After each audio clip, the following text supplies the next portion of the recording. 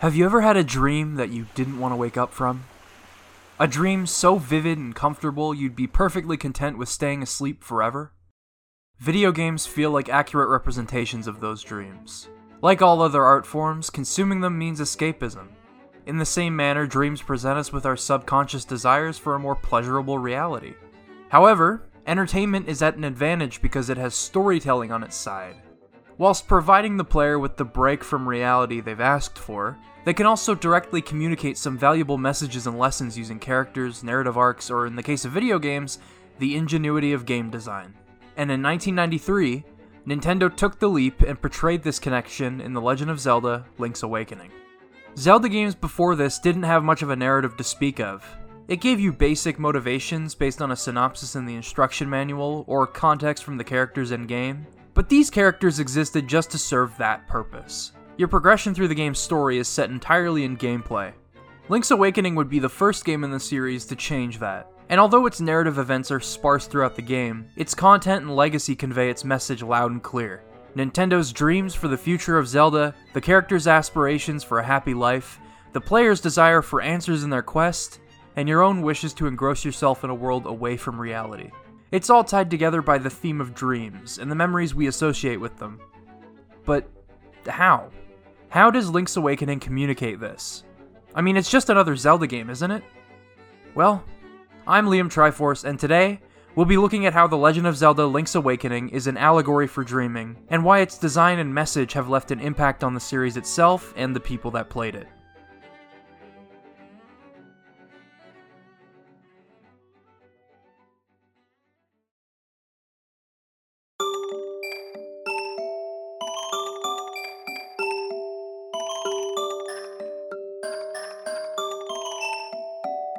Link's Awakening takes an immediate step away from the extravagant adventure settings used by the previous games in the series.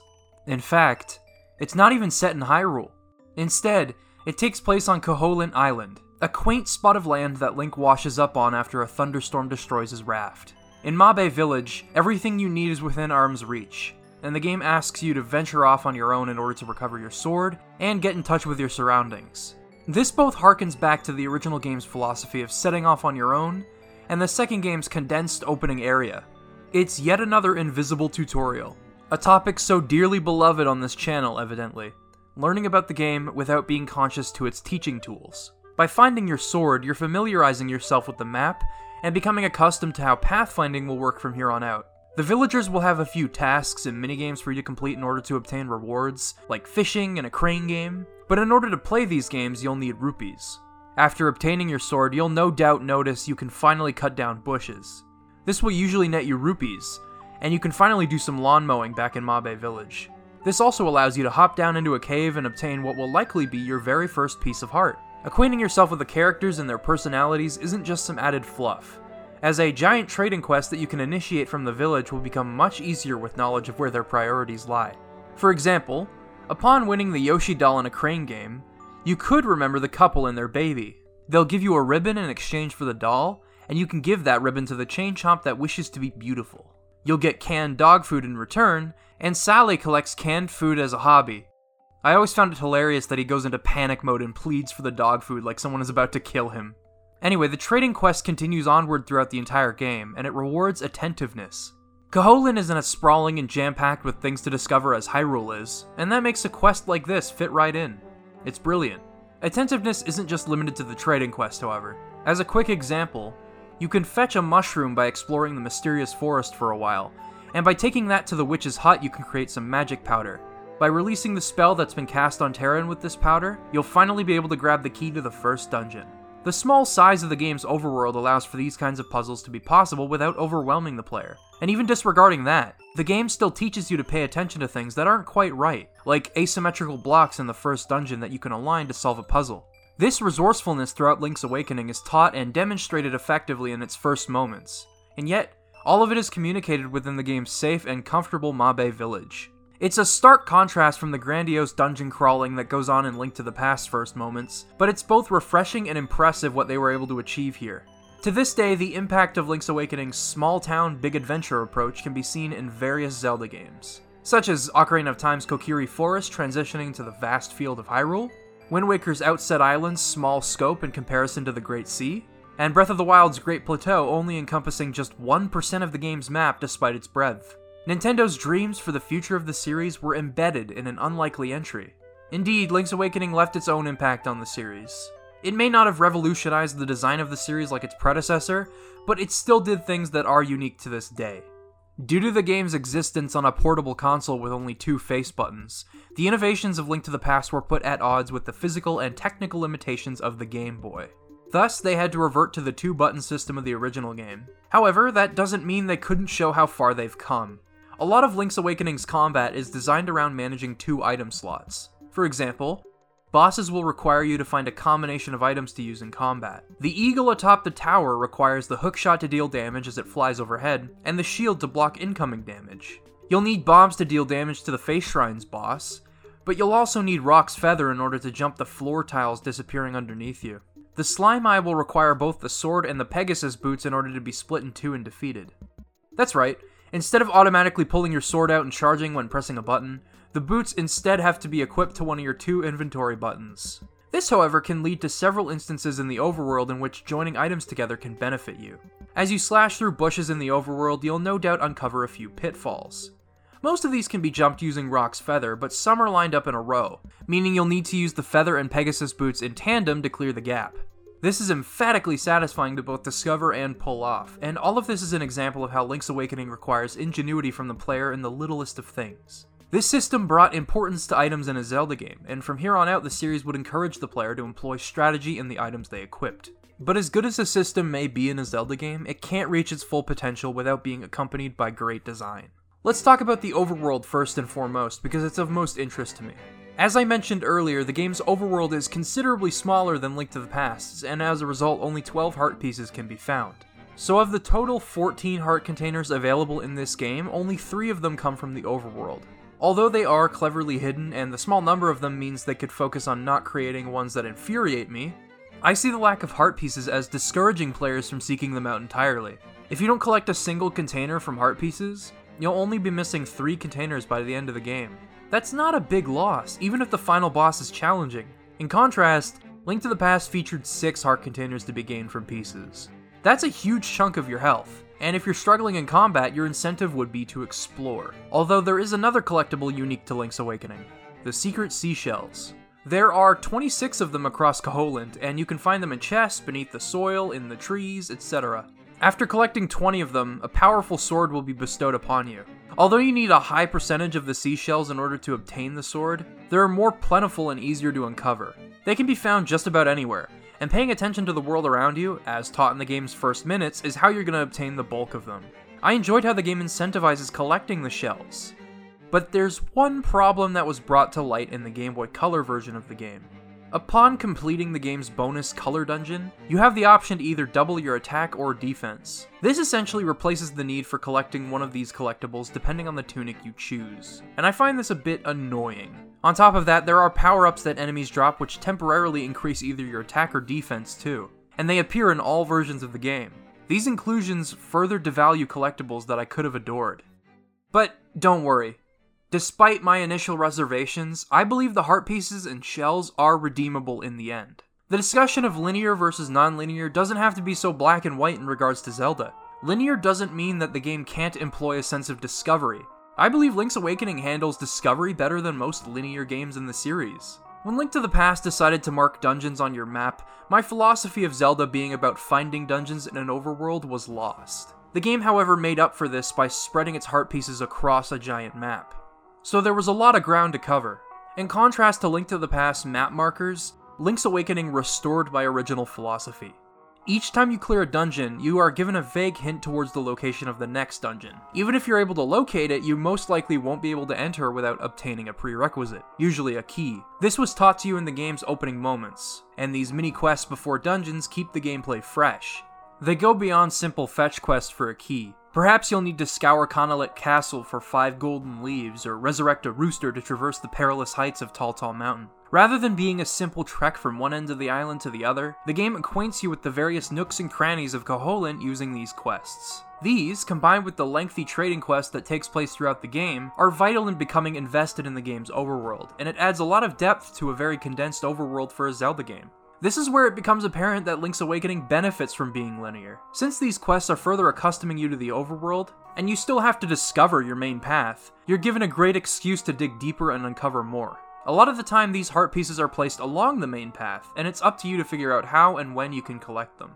They're placed linearly, but they still feel like a proper reward for exploration. And the same goes for the seashells. It's a very organic structure for the game, and I warmed up to it as time went on. But alas, the meat of the game is in its dungeons. Despite the game's overworld being much smaller than its predecessors, it still features 8 dungeons, and 9 if you count the color dungeon. Although they don't feature more than 2 floors, they do feature 2 levels of elevation and puzzles that involve dropping between floors, just like Link to the Past. This is pretty impressive for a Game Boy title, and it adds depth to several dungeons without rehashing ideas from the previous game. For example, the Eagle's Tower is perhaps my favorite dungeon. It contains 4 pillars that need to be knocked down in order for the roof to become accessible. To do this, you'll need to transport a giant ball around and throw it at each pillar. This is made challenging due to the overlapping use of switches and dropping between floors. You'll need to memorize the dungeon's layout and use lateral thinking in order to properly destroy each pillar. Link's Awakening's biggest strength in dungeon design is encouraging the player to memorize layouts, and they have brilliant theming too. In Key Cavern, you can collect keys non-linearly in order to progress through the main path, but you'll still need to break off from the main path and grab the dungeon's item in order to complete the dungeon. In Angler's Tunnel, the hookshot and flippers will allow you to overlap the dungeon layout and discover more within, as long as you remember where things are located initially, creating an exciting incentive for thoroughly exploring the dungeon. In Catfish's Maw, you'll have to chase a Stalfos boss around. Each room subtly implies the order of the rooms he'll appear in, and memorizing these room locations will help you solve this dungeon's overarching puzzle. Turtle Rock requires frequent use of path creation to cross lava, and a lot of its layout will wrap around. In addition, there are a handful of entrances to memorize in order to solve the dungeon in its entirety. Memorizing these staircases is also a key part of memorizing a dungeon's layout. All of these dungeons have fascinating concepts that drew me in, and this made entering each new dungeon all the more exciting. Link's Awakening's dungeons also carry with them a few quality of life changes. The compass tracks the chests in a dungeon and locates the boss room as it usually does, but it also plays a chime when there's a key in the room. It's a nice clue that helps keep the pace of the game steady, while also at the same time encouraging you to seek out the solution to a puzzle you may not have even noticed before. Speaking of clues, finding an owl's beak will allow you to ask the owl statue for advice, much like the advice Sahasrara once gave you at the Speaking Stones. All of this helps keep dungeons moving along, and despite having to open your menu a million times per minute to equip items, progression is much smoother now because of these changes. It all adds on to what was already a thoroughly engaging Zelda game. What impresses me most about these dungeons is, in spite of their simplicity, and in spite of their limitations, they still manage to be some of the best dungeons I've seen in a 2D Zelda game. They focus on a core concept and employ layered design and creative puzzle solving. In many ways, dungeons focusing on a core thesis would become the standard for Zelda moving forward. And theming plays a part in this game's dungeons even more so than its predecessors. Link's Awakening is such a progressive game in the Zelda series in every way imaginable. It creates a linear Zelda game that still carries with it a sense of discovery, its tutorial is quaint yet informative, and its dungeons are top-notch. It carries with it the developers' dreams for the future of Zelda, dreams that would go on to be realized in various different forms.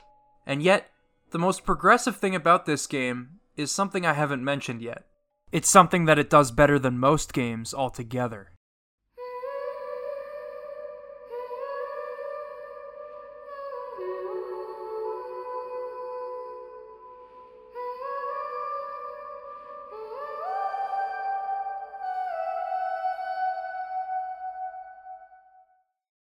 In media, the "it's all a dream" cop-out is looked down upon, and for good reason.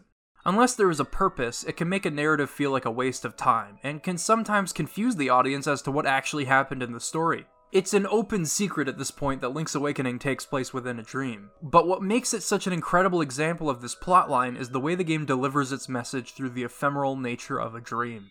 Building a narrative around this idea opens up a world of possibilities for unique storytelling, and that's where Link's Awakening really shines. The game sets up its big twist by subtly toying with the psychology of dreams.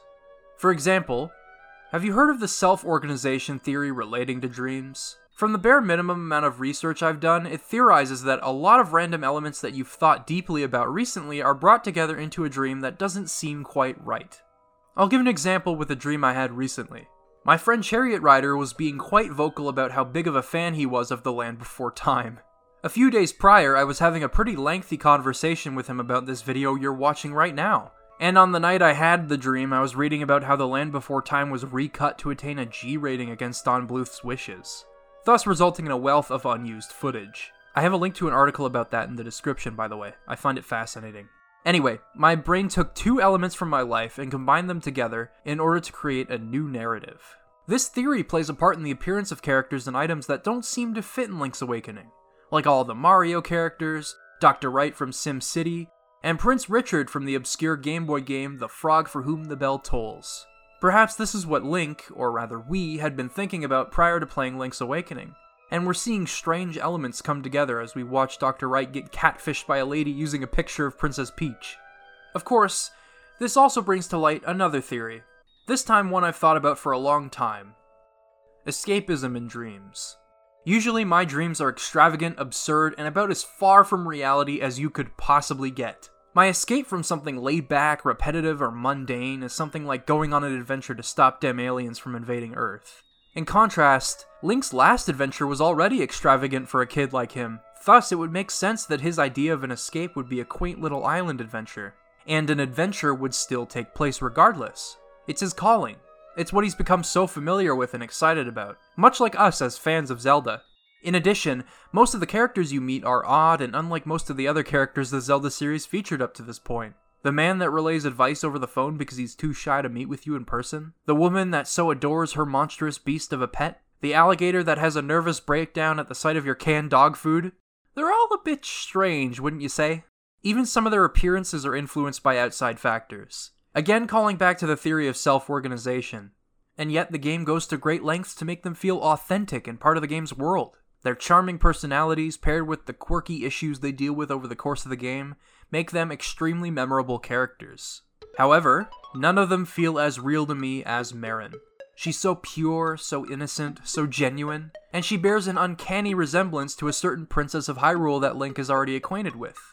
This again calls back to the theory of dreams pulling in elements from reality. But among Link's encounters in his last adventure, not many of them allowed him to connect with Zelda directly. Perhaps this would be his mind's method of bridging that gap. Each conversation you have with Marin is so far removed from the adventure taking place, as she is fascinated by how Link ended up on the island. She wants to share her love of the world with you and relay her dreams for the future, of one day finding out what lies beyond the beaches of Koholint, because after all, you proved to her that there's more to discover out there. After this conversation, you end up escorting her to the animal village, and depending on what you do during your time with her, she'll react accordingly. You can spend as much time as you like with her, discovering her feelings on you entering dungeons or destroying pottery in a home invasion. You can even play the trendy game with her. It's like going on a dream date with someone you've had a crush on for far too long. Everything feels magical. It's such a subtle method of connecting you with the character. In fact, it's so subtle that I didn't even know these interactions existed until recently. To this day, I don't think a single Zelda game has had a moment quite like your date with Marin here. Spending time with Marin is where I came to realize how well the game connects you with its music. Marin's favorite song to sing is Ballad of the Windfish, and you can learn that song in order to warp between parts of the map. You become attached to this melody, as you associate it with Marin. Keep this in mind. As you arrive in the animal village and listen to her song once more, she says something a bit out of character. Don't forget me could simply mean once you leave the island, but the truth ends up being much more dire than that. Upon entering the southern face shrine, you'll find a mural that reveals the island's secret. Koholint is but an illusion, and even though the owl attempts to reassure you by saying it's all a rumor, it just can't be. Thus, your final moments with the game must be savored. You work grimly towards the end of the game as the windfish egg sits atop the mountain, reminding you of what this will all amount to.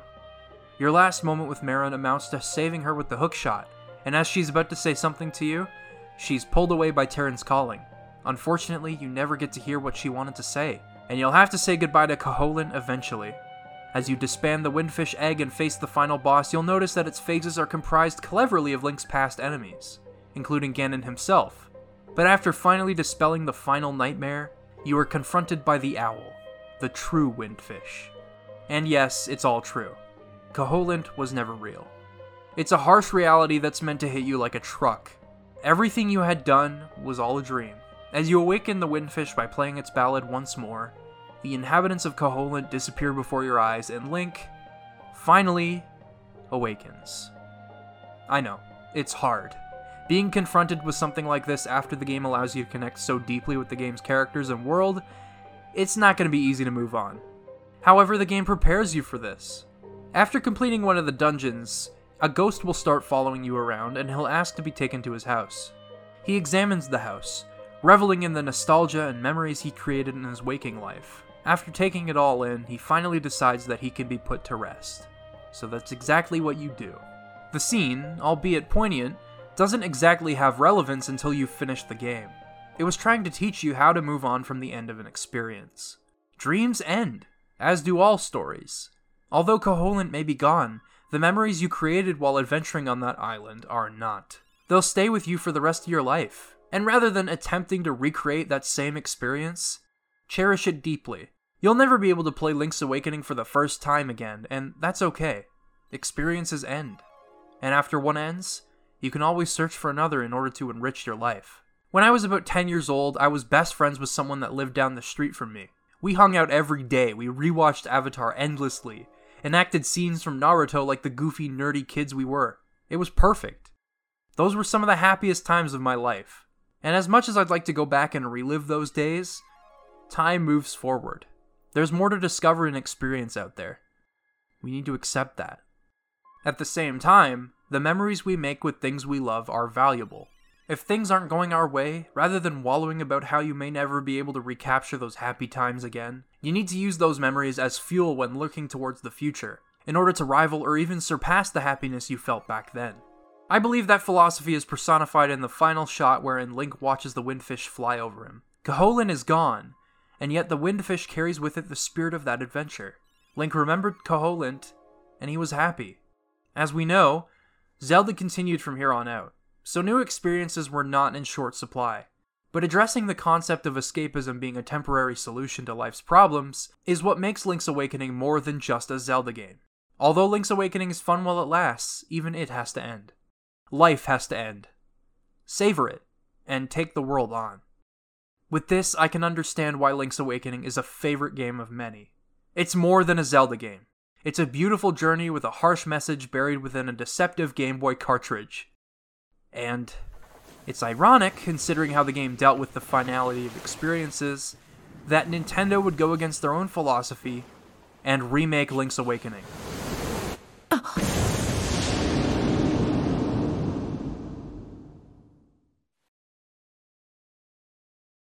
First off, let's look at the practicality here. Is this a good remake? In my opinion, yes.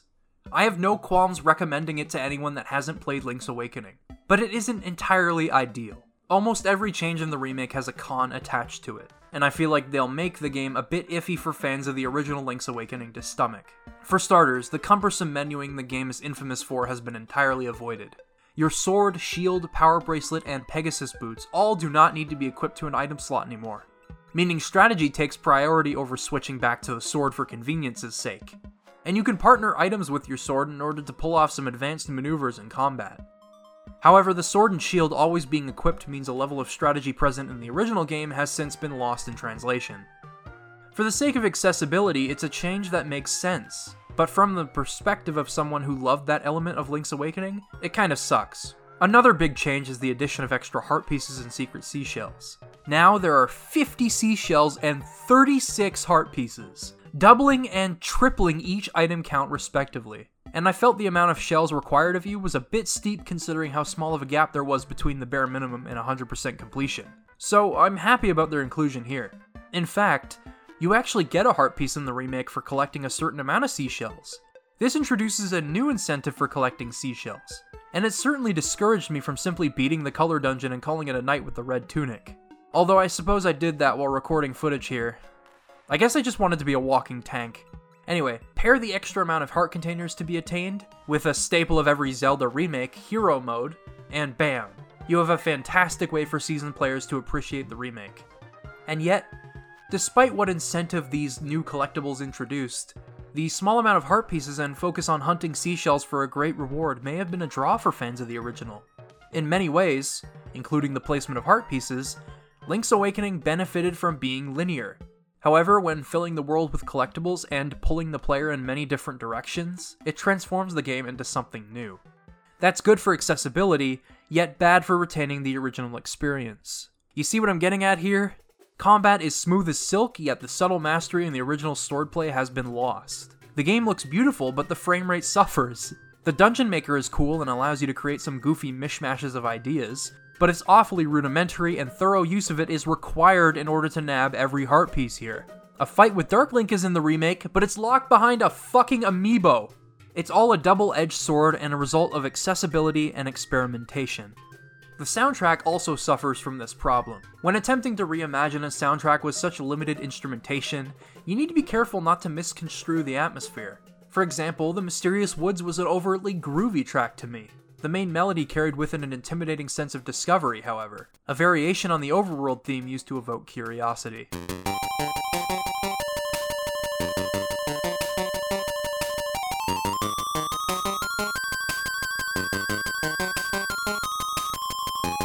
In the remake, the subtle strings attempt to do the same, but it's the subtlety that devalues the impact the original track had on me.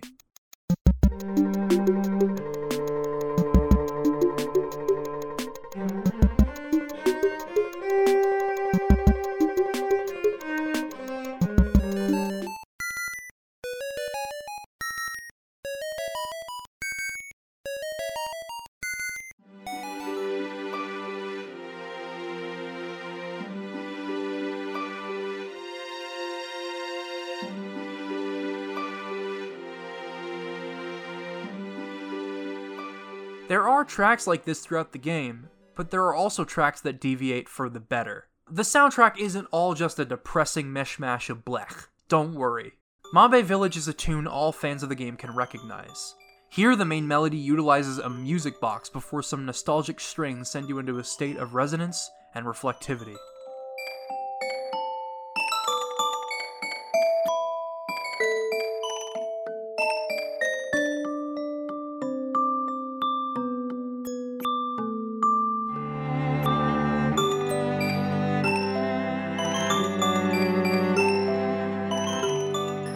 See, although this song is deviating from the original track's one-instrument rule, it's still aiming to evoke the same emotions with live orchestration.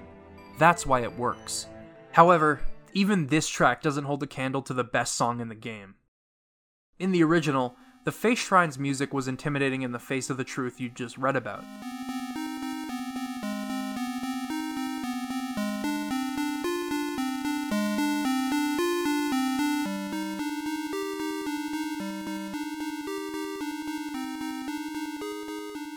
In the remake, well, have a listen.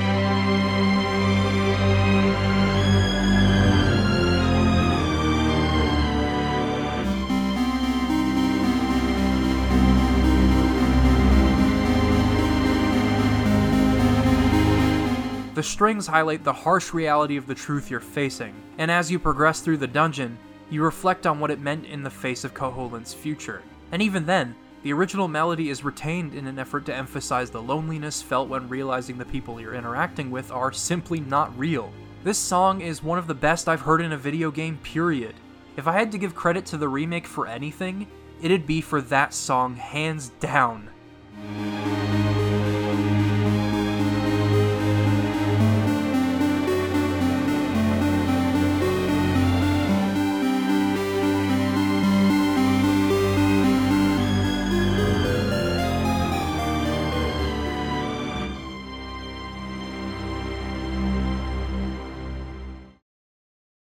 You know, in all honesty, I liked playing the remake, despite how harsh I may have come across. In fact, I might just enjoy it more than the original sometimes based on my own tastes in Zelda. There is a reason I was so harsh on it, however. Wasn't the message of Link's Awakening that experiences have to end? It's nice to relive a game I love so much with a new coat of paint. But shouldn't we be chasing new experiences instead? That's a part of life, isn't it? Perhaps this is a commentary on all remakes. Unless there's something inherently transformative in the concept, like with Final Fantasy VII's remake, why attempt to change or iterate on something that already left a massive impact? Especially something already viewed as fantastic. I'll tell you why. Money. Nostalgia sells. Fuck artistic integrity. People will buy it because it's a game they liked as a kid, in HD. This is totally worth the $60 to those suckers. Of course, I bought it. I buy remakes and remasters of games I love all the time. They're more accessible ways of playing aging games, emulation aside. My point is that creating a remake of Link's Awakening completely goes against its thesis. Everything has to end. I'll replay Link's Awakening because I have fun with it, but I'll always want something new instead. In the same way I want a new Crash or Spyro game that's worthy to the ones I love so dearly. However, we got the remasters in order to test the waters first. Zelda has gone in so many different directions as a result of this game and other games in the series. Why not take what you've learned and apply that to a new experience? Why trap people in the same dream and go against the lesson you once preached? If there's something I think we can all gather from this, it's that dreams end. Sooner or later, we all have to wake up. But that doesn't mean we shouldn't hold on to what we've learned or the memories we created. When Nintendo was finished with this game, they used what they learned to create more Zelda games. When the world was finished with this game, they learned a lesson about the ephemerality of escapism. When I finished with this game, I wrote a video about it. And yet, I'll be moving on to other projects after this. I'll be using what I learned to create my next video. You know what? If my YouTube channel takes off and sustains me for a while, I have to accept that it won't last forever. And yet, a new chapter of my life will begin and I can pursue new creative avenues. I'll just need to savor my time here. See, that's a personal example, and these are lessons that can be learned from playing Link's Awakening. It is a masterclass in video game storytelling. Despite its subtlety, it conveys one of the most poignant messages I've ever had the pleasure of seeing depicted in a game. And as a Zelda game, it introduces and fleshes out ideas that would steer the series in exciting new directions that represent Nintendo's dreams for the future. In many ways, it's an allegory for dreaming. And just like a nice dream, it has to end eventually. Learning to accept that is what makes the game truly phenomenal. It's a good first Zelda game due to the steps it takes to draw in players. It's a great game for seasoned players thanks to its engaging dungeons, combat, quests, and overworld. But it's a good video game above all else for its handling of its message. The Legend of Zelda: Link's Awakening is legendary.